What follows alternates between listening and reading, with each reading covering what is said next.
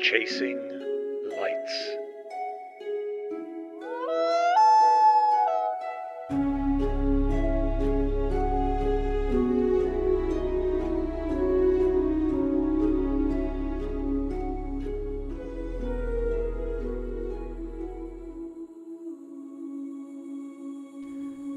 Chapter 1.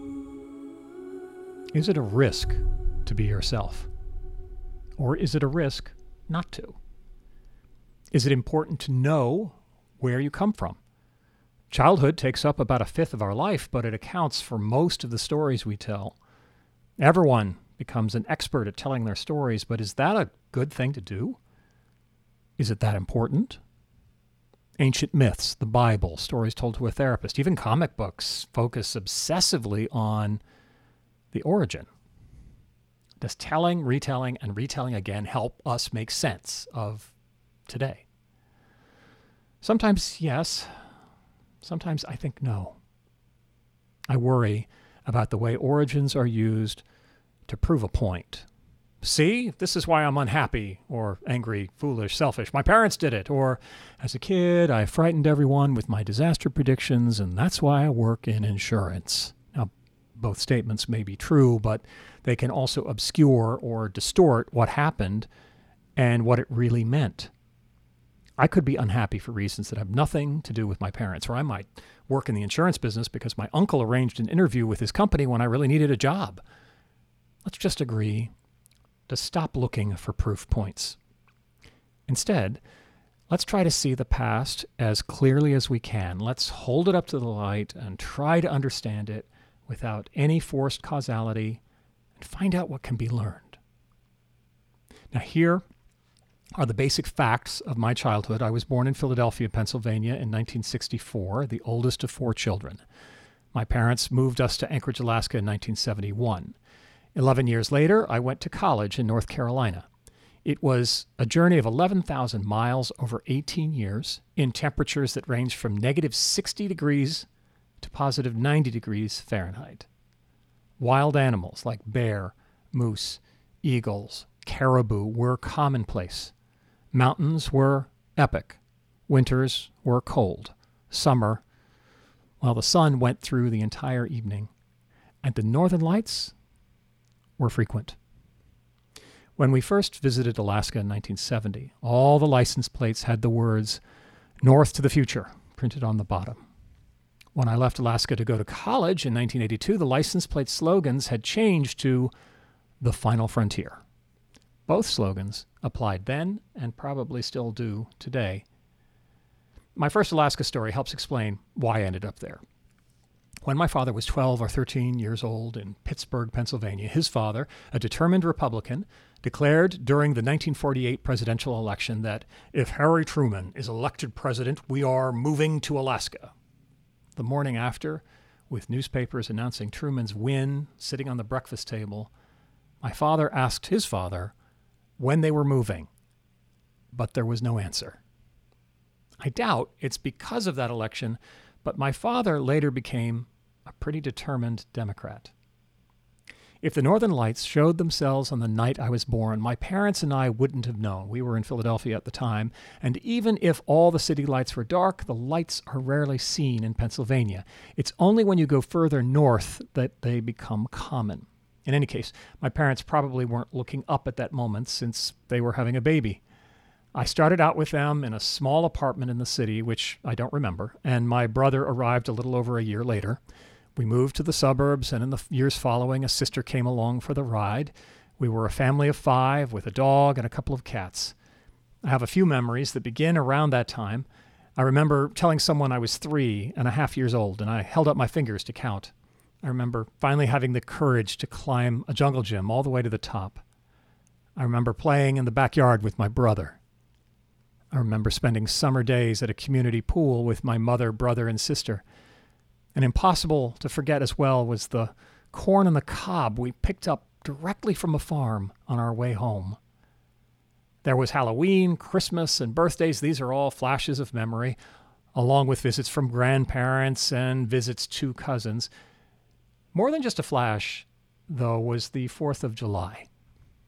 Spread out on a blanket with my family in a field somewhere in Pennsylvania, waiting for darkness to come and the fireworks to start. I called it Pow Pow Night, and my parents still do when they remember those days. The darkness came, and fireworks so bright and colorful lit up the sky. Everyone had seen fireworks many times, and for the most part, they are all the same, a series of different colors, sparks, showers, the cracks and the booms of different rockets, ultimately a crescendo of explosions and light that seem impossible, like it's just too much to sustain, and then it's over. Like the best action movie ever. No matter how many times I see the same plot, I am entranced, surprised, and delighted. Lights in the sky. How does the extraordinary become normal? How does the extraordinary pass by so quickly? I remember fishing in a small pond with my dad, watching the red and white float that sank when a fish grabbed the hook. I remember watching the Apollo moon landing in dribs and drabs with Walter Cronkite reporting and my illustrated space travel book in front of me. I remember my mom speaking in Swedish on the phone to her mother. I remember her sad. My father struggled with sadness too. He tended to deal with it in a different way. He had powerful reserves of energy and sometimes was a blur as he ran through life. His straight, dark hair parted on the side was always tousled and maybe a week or two past due for a haircut. It always seemed like he didn't have enough time for things like haircuts. Instead, his energy was focused on putting things right, whether it was at work as a lawyer or at home with us. The answer to problems was always to go faster, to work harder, to do more. He talked quickly, intelligently, and loudly. He was generous with superlatives in his speech and expressed his love and care at full volume. My father told us that my mother was the most beautiful woman in the world. My siblings and I were the smartest in the world, and anyone who believed otherwise was an idiot. Welcome words to hear, and at times exactly what was needed, and at other times it was difficult. The dissonance from what I was experiencing and what he described could be a struggle to hold together in my mind. It took decades to learn that sadness was part of my genetic inheritance. Depression was normal in my family, and to different degrees, we all wrestled with it. It was hard to even see it, as it was so normal. The family managed it well, but it wasn't easy. For example, my mother's father, an extremely successful man, through hard work, education, and ambition, managed to become an economist and ambassador. He somehow got his young family out of Europe into the U.S. just as the Axis powers formed. He wrote several books in multiple languages and counted important people like T.S. Eliot, Charles Lindbergh, and J. Robert Oppenheimer as his friends. But he was also moody and bitter and depressed. He could shift from high energy to low quickly and unpredictably. But late in life, his darkness lifted somewhat, and he always laughed when my siblings and I called him Mormorfar, a name that made sense to an English-speaking kid from Philadelphia trying to say something Swedish, but to a Swedish grandfather, it sounded like we were calling him our great-grandfather. And I've been told that my great-grandfather also had depression, as did my mother and my uncle. A family biography like that often gets a knowing look from a therapist. The subtext of that look is clearly, "You are screwed." But I don't think so. I remember my father trying to create an oil painting of my mother. He wanted to give her something special for their anniversary, but there wasn't a lot of money to spare. There wasn't much time either. And determined to do it secretly, he arranged a day where he was in charge of my brother, sister, and me, while Mom was out taking care of errands or maybe doing something nice for herself. Errands were more likely, as neither of my parents were prone to spoil themselves very much. My mother was especially practical. Even in Philadelphia, she revealed bits and pieces of her inner pioneer with perseverance, focus, and gumption. But back to the painting. There we were, 3 toddlers, Dad, a canvas propped up on a kitchen table with a palette, tubes of paint, and a couple of brushes. I don't remember, but he probably had given all of us something to do so he could focus on the work. But the only thing we wanted to do was get and hold his attention. We climbed on his body and asked him the usual endless questions, and despite our best efforts, he somehow managed to paint a lovely image of my mother in a field in time for their anniversary. It's easy to forget sometimes because of what he did for a living, but my father was an artist. He painted oils, he took incredible photos, he wrote poetry and short stories, he acted, and he was brilliant as an after-dinner reader of books. His renditions of T.H. White's Once and Future King and P.G. Wodehouse's Right Ho, Jeeves defined a whole period of our lives. In the mid-1960s, though, he started to grow a full beard, and in photographs he looked like he might fit in with Jack Kerouac's friends, reciting poetry in a coffee house. He kept his beard, but he never pursued art as a living, and as far as I know, he never seriously wanted to. He was proud to be an attorney and worked it with all his talent, all his passion. As a result, he was a very good trial lawyer and an equally good federal judge. My mother was no less formidable. She grew up in Sweden, Jordan, Switzerland, New York, and New Jersey. She spoke 3 languages and had gone to some of the best schools in the world. There was a painting by Andrew Wyeth called Siri that people often think looks just like her. I think I agree. She had long, dark blonde hair, usually tied in a braid at the back of her head. And just like the painting, Mom was as still and calm as my dad was kinetic. She was a gifted listener and endlessly patient. No matter what was going on with her, she listened. There were times when I followed her around the house all day asking questions and telling whatever stories came to mind. She never told me to stop. My mother had art in her hands. She sewed and knitted our clothes. She wove bolts of cloth on a loom the size of a car set up in the basement. She made wall hangings, clothing, tablecloths, even a set of full Easter vestments for a local priest. She painted the kitchen cabinets with illustrations of mythical creatures. She refinished and painted furniture and drew sketches intriguing enough to be framed and put on the walls. Neither one of them belonged in suburban Philadelphia. They wore the uniforms of the time. Neither one of them belonged in suburban Philadelphia. They wore the uniforms of the time, Dad in his skinny black tie and horn-rimmed glasses, and Mom in her tasteful dresses, just like every other mom. But somehow, the costumes didn't quite fit. They were on their way, but it wasn't really their way. One Christmas, we all put on our coats to go out onto the driveway. And stepping through fresh snow, we looked up to see Dad standing in front of a cream-colored Volkswagen camper with a big red bow tied around it. Smaller than most minivans today, but with all sorts of built-in features like sinks and multiple beds and a table that folded down. We loved it right away. Riding in that camper felt more like sitting in a cafe than a car.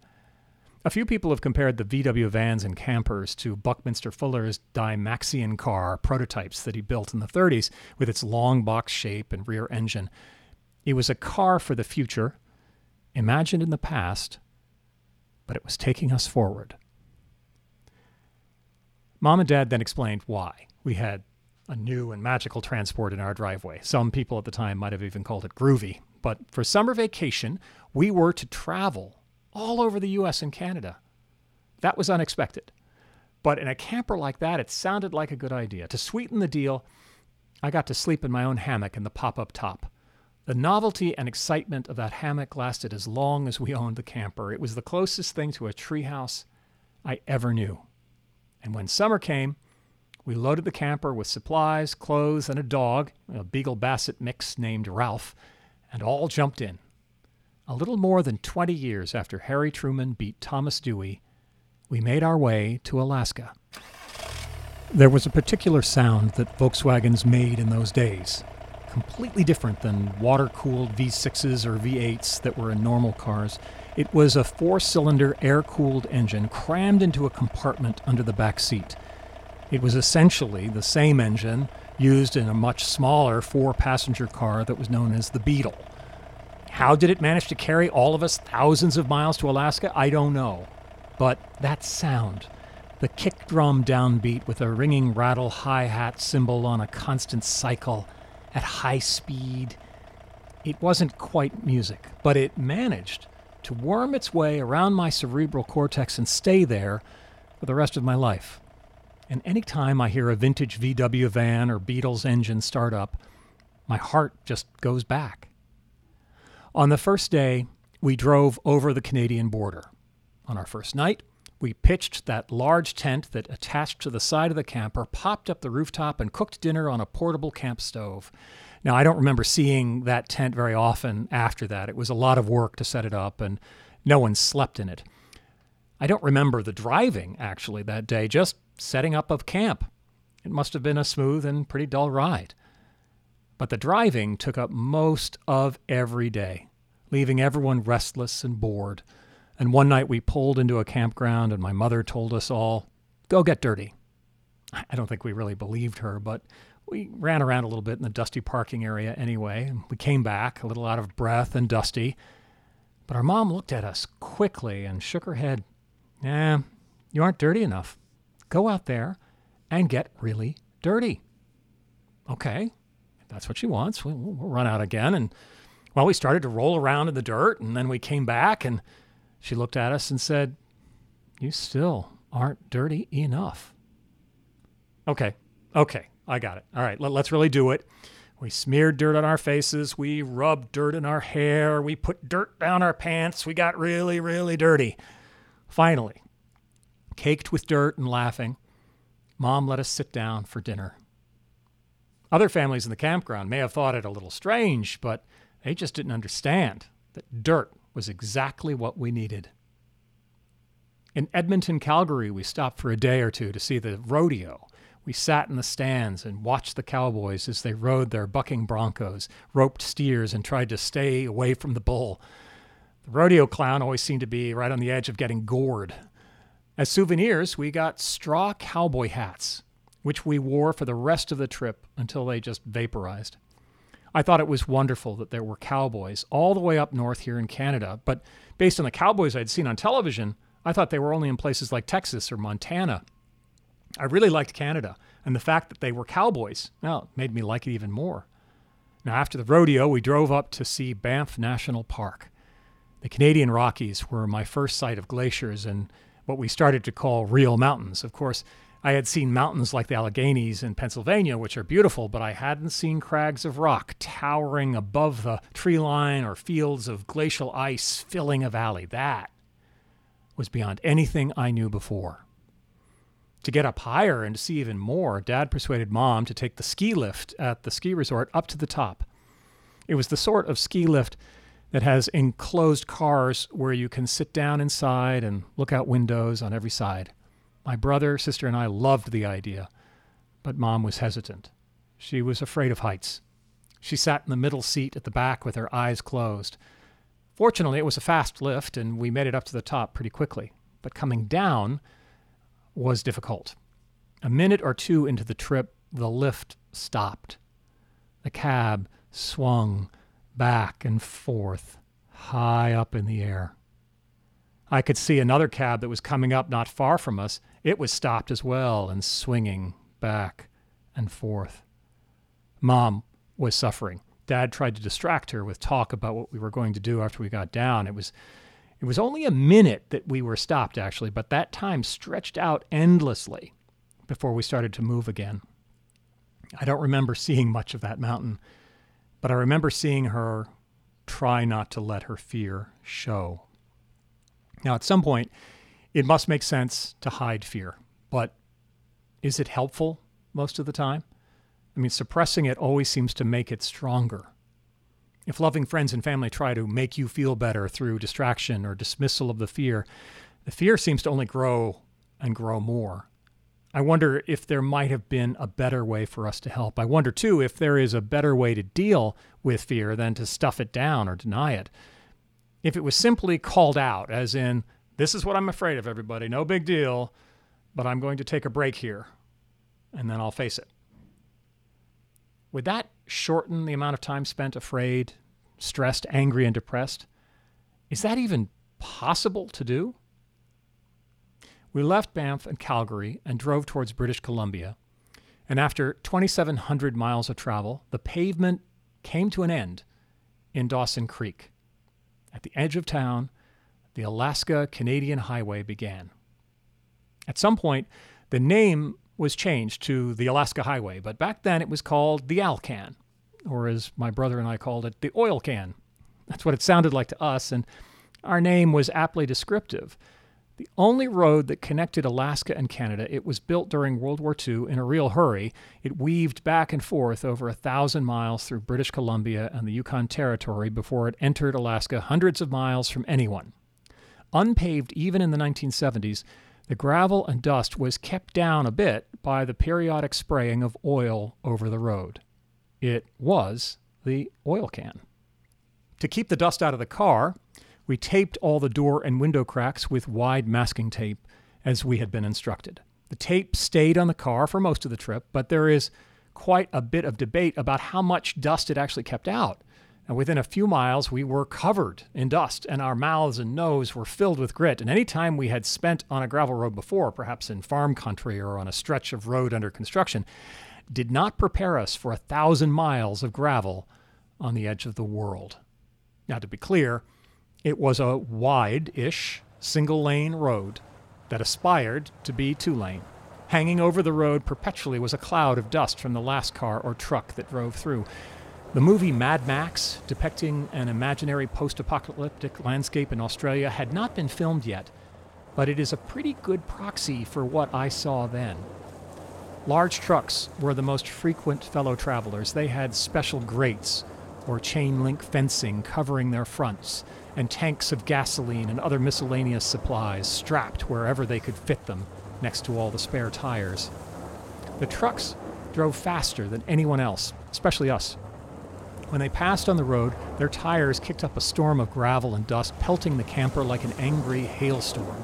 Like a hailstorm, the stones that hit us were small, and it created more sound than damage. However, I remember vividly when a star suddenly appeared on the lower left-hand side of the windshield, when a stone jumped as high as the windshield wipers. Another star appeared a couple of days later. I started then to worry that the next stone would somehow get through. I would sit in the back watching the road and try to come up with some sort of plan for what we should do if the windshield was breached. I still have no idea what I would have done. I am very glad, however, that windshields are apparently pretty tough to break. Within a few days, we acclimated to the dusty days of driving. It became difficult to believe that just a few days before we were in Banff, where everything was cool, clean, and gentle. On the oil can, we traveled outside the world to a place where so much was unfamiliar, unpredictable, and frankly unpleasant. But my father loved it. This was the Yukon adventure he probably dreamed of making since he was a kid. He hunched over the steering wheel and peered through the dusty windshield. This wasn't the pursuit of a comfortable young lawyer's career in Philadelphia. This was the wild. This was a place of action, of extremes, of the Wild West beyond the imaginings of any cowboy movie or any radio show. He was running away. So was my mother. Neither of them felt comfortable in the world they grew up in. Country clubs and private schools and the right set of people, it was awful to them, and I don't disagree. Many others feel the same, but very few would drive to the end of the earth with 3 toddlers in an underpowered van to get away from it. There were other reasons to do something like this, depending on your point of view. Urban crime, pollution, social unrest, poverty, the Vietnam War contributed to a lot of people's sense that the world really wasn't safe. In years to come, family stories told of this time were all stories of escape. The world was falling apart, but we got out in time. Alaska in 1970 was an undefined place where the world outside had only limited influence. But it was also still a dangerous place where nature and other people rarely seemed to have your best interests at heart. It felt free, though. In Alaska, it was possible to reinvent who you were and what you did. The Alcan then was a preview, not only of the danger, but of the fierce beauty of places that aren't touched as much by people. Beyond the dust of the road, we could see the forest stretched out in every direction with no sign of humans, no billboards, no rest stops, no restaurants, and no people. Even when there was something special, say, for a tourist to enjoy, there were barely any signage. About 760 miles from the Alaska border, we turned off the road for the entrance to a campground. A turnoff 100 miles from anything. Dusty and tired, we pulled into a space for the camper, and Mom and Dad told us to put on our bathing suits and follow them down an unmarked path. And we smelled at first rotten eggs. The path led to a simple boardwalk and then a steaming pond. I'd never seen a hot spring before. My mother explained that there weren't any rotten eggs. It was sulfur gas coming up from deep in the ground where there was molten lava heating up the water. That sounded ridiculously magical. Hot water in a pool, out in the open, in the north. We all got in, and it was wonderful. I had never experienced a hot tub before, but this was an excellent introduction, augmented by mossy plants, trees, and the quiet blue sky above. In the water, we didn't really notice the smell of sulfur. We soaked long enough for all the road dust to dissolve. We felt clean for the first time in a while. Loaded back into the camper and off once again. In a few miles, the smell of sulfur came back. We were a family of rotten eggs. It took more than a few days for that to subside, but it was worth it. Gas stations, very important, especially in the last few hundred miles. We all got into the habit of watching the gas gauge. When it was at a quarter tank or lower, it became especially tense. When was the last time we saw any sign of human life? When the needle got close to E, no one even talked. My father's shoulders crept higher as he hunched over the wheel. Every curve of the road prompted us to scan ahead for a gas sign, and every curve seemed to reveal a few more miles of pine trees and maybe a bridge over a river or a view of a mountain in the distance, but no gas station. Decades later, I still scan for gas stations, even when there's plenty of them every few miles. A gas station is usually not a place of beauty. Oil stains and dents in every surface seem to appear even before they finish building the gas station. The smells of gasoline, carbon monoxide, toilet bowl cleaner, and very old beef jerky combine into one very distinctive perfume. Every window is smudged, and the remaining surfaces are all made of sun-faded and cracked plastic.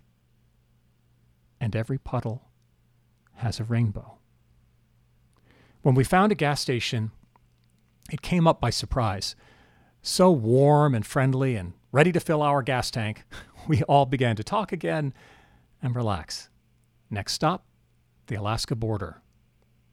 Now, I don't remember seeing a sign when we crossed. The road was a little bumpier in Alaska, but we were still on a lone gravel road making its way through the forest all around us. But something had changed, even if it was just in our minds. When I remember that time, I remember Canada being green and Alaska blue. That's the color used for the two countries in a road atlas, but it was also something else. In the Yukon, we saw forest. In Alaska, we saw mountains. Incredible mountains. The rocky pinnacles shining blue-gray in the sun, and the glacial ice shining blue-white. We started to see Alaska license plates on the backs of trucks, splattered with mud and bent by road gravel. They all had the words "North to the Future" printed on the bottom. We were driving into the future. Alaska is large. From east to west, it is as wide as the entire United States. At 665,000 square miles, it's large enough to contain Texas, California, and Montana with a little bit left over. I would like to say that we explored the entire state, but of course we didn't, because only 20% of the state is accessible by road. But there's a lot to see in that 20%. For example, the second biggest mountain in the world. In our little camper, we just drove to the base of that mountain as easily as going to somewhere like, Vermont. We arrived after dark, quickly set up our camper hammocks before going to sleep. And the next morning early, the light came in through the sides of my pop-up tent on top of the camper. As usual, the condensation from our breathing all night was starting to drip off the ceiling onto my sleeping bag. So I reached over to the screen window of the tent and zipped it open completely. Cool air skimmed through the space, drying out the moisture and helping me to open up my eyes. I looked out, my legs still in the sleeping bag, to see a solid wall of mountain filling every bit of my view. Only when I crawled out the window to the roof of the camper could I see any sign of an end in any direction. Now, around the base, I could see what looked like several normal mountains, all snow-capped, tall and rocky, acting as foothills to the massive 20,000-foot peak of Denali. It looked impossible, like something you would only see in an exaggerated opera illustration. It couldn't be real. With my mouth hanging open, I couldn't look away for the longest time. That was a mountain. Now, the name Denali roughly translates to the Great One in the local Athabascan tribal languages, probably the most appropriate name for a mountain ever conceived. At the time, the name Denali wasn't used. Instead, it had carried the name McKinley to honor a former U.S. president. Now, there is no president before, now, or ever who is or was great enough to replace the name Denali. And starting in 1975, there was a movement in Alaska to change it back. Now, growing up, we all knew the real name, but still had to use McKinley if we wanted to be understood, especially by anyone who lived outside of the state. In 2015, however, President Obama announced the name should officially be changed back. Officially, the Great One now has its name. We visited Fairbanks, a small town deep in the interior, where we went to a performance of an old-time gold rush show of some kind. The floor was covered with sawdust, and a woman dressed in 19th century dress played an upright piano and told jokes. We went to Anchorage, where we met with my father's friend from law school. He was a bit younger than my parents and seemed very cool with his bell-bottom jeans. We also saw that Anchorage was a lot like many other small or medium-sized town, but it was surrounded by mountains. In a short time, we saw quite a bit. But as I try to remember what we saw, there isn't much in my memory. It was one part of a much longer trip around the country, and perhaps most of the memories were crowded out by the years of living there. We made our way back down the Alcan somehow and down the West Coast through California, where we visited cousins in Northern and Southern California. We went to Disneyland, where I was disappointed to learn I wasn't tall enough to drive on the little go-karts. The Pirates of the Caribbean, that was memorable. It's a Small World was memorable too, but not for any good reason other than the incredible stickiness of that theme song. Now, from Los Angeles, we made our way to the Grand Canyon in Arizona, then north to Chicago. We had settled into a rhythm of driving, sightseeing, then driving some more before we found a campground, made dinner, went to bed. There was a lot of quiet time as we drove, as we were all very tired at this point. And my parents talked quietly amongst themselves a lot, in a way that we couldn't hear. In Chicago, by the time we drove through it in 1970, it had been through a lot. The 1968 Democratic Convention, protests, riots, the burning of whole neighborhoods, and heavy-handed militaristic efforts to stop protesters had worn the city out. While years of efforts by Mayor Daley, Mies van der Rohe, and others to construct a cold, regimented, and car-centric formalism throughout the city was taking its toll, I remember sitting behind my parents in the camper as they drove south on Michigan Avenue with skyscrapers and views of Grant Park. It was a hazy and sticky day. I couldn't see the tops of the buildings. Traffic was heavy and slow. A constant stopping and starting went right to my stomach, putting me off balance like a spinning ride at a carnival. I felt layers and layers of dirt on me, on my clothes and on the car seat. Thousands of miles of dirt, sweat, and camp food. My mother sat in the navigator's seat to the right of Dad, quiet and still. She leaned back and against the window on her right. Relaxed and almost trance-like, she stared out the windshield. My father sat in the driver's seat, hunched over the wheel as usual. Shaking his head, he muttered over and over again, "They ruined it." I never asked him about what they had ruined, but I learned about it later. Fortunately, by the time I saw Chicago again 12 years later, it had recovered a bit. It was still a mess, but it was also one of the most beautiful and exciting cities in the world. At least I thought so. I moved there after college. It's possible to ruin a city, I suppose, but unless it's buried under a volcano or drowning in a rising ocean, I've come to believe that whatever is ruined in a city can heal, transform, and become something wonderful. But at that point, Chicago was not at its best. Few cities are with high heat and humidity, even without all the problems of a city not quite in its prime. We made our way east towards Philadelphia and stopped for the night in our final campground of the trip. Dad made dinner for us while Mom lay down in the camper. Everything was quiet. We were all tired, of course, but it seemed extra quiet. My brother, sister, and I ate at a picnic table next to the camper while Dad went to check in on Mom. It was darker than usual, maybe because it was later in the day or maybe because it was later in the summer. My father had started a fire in the campground fire pit, and after dinner we sat, watched the sparks fly up into the sky. He came out and sat down with us, quiet but excited. How do you feel about having another brother or sister? That's not what we expected. This winter, your mother is going to have another baby. Of course, we were excited. I think my sister most of all. She hoped it would be a girl so she wouldn't be the only one in the family. But Dad still had more news to share. We've decided that next summer we will all move to Alaska.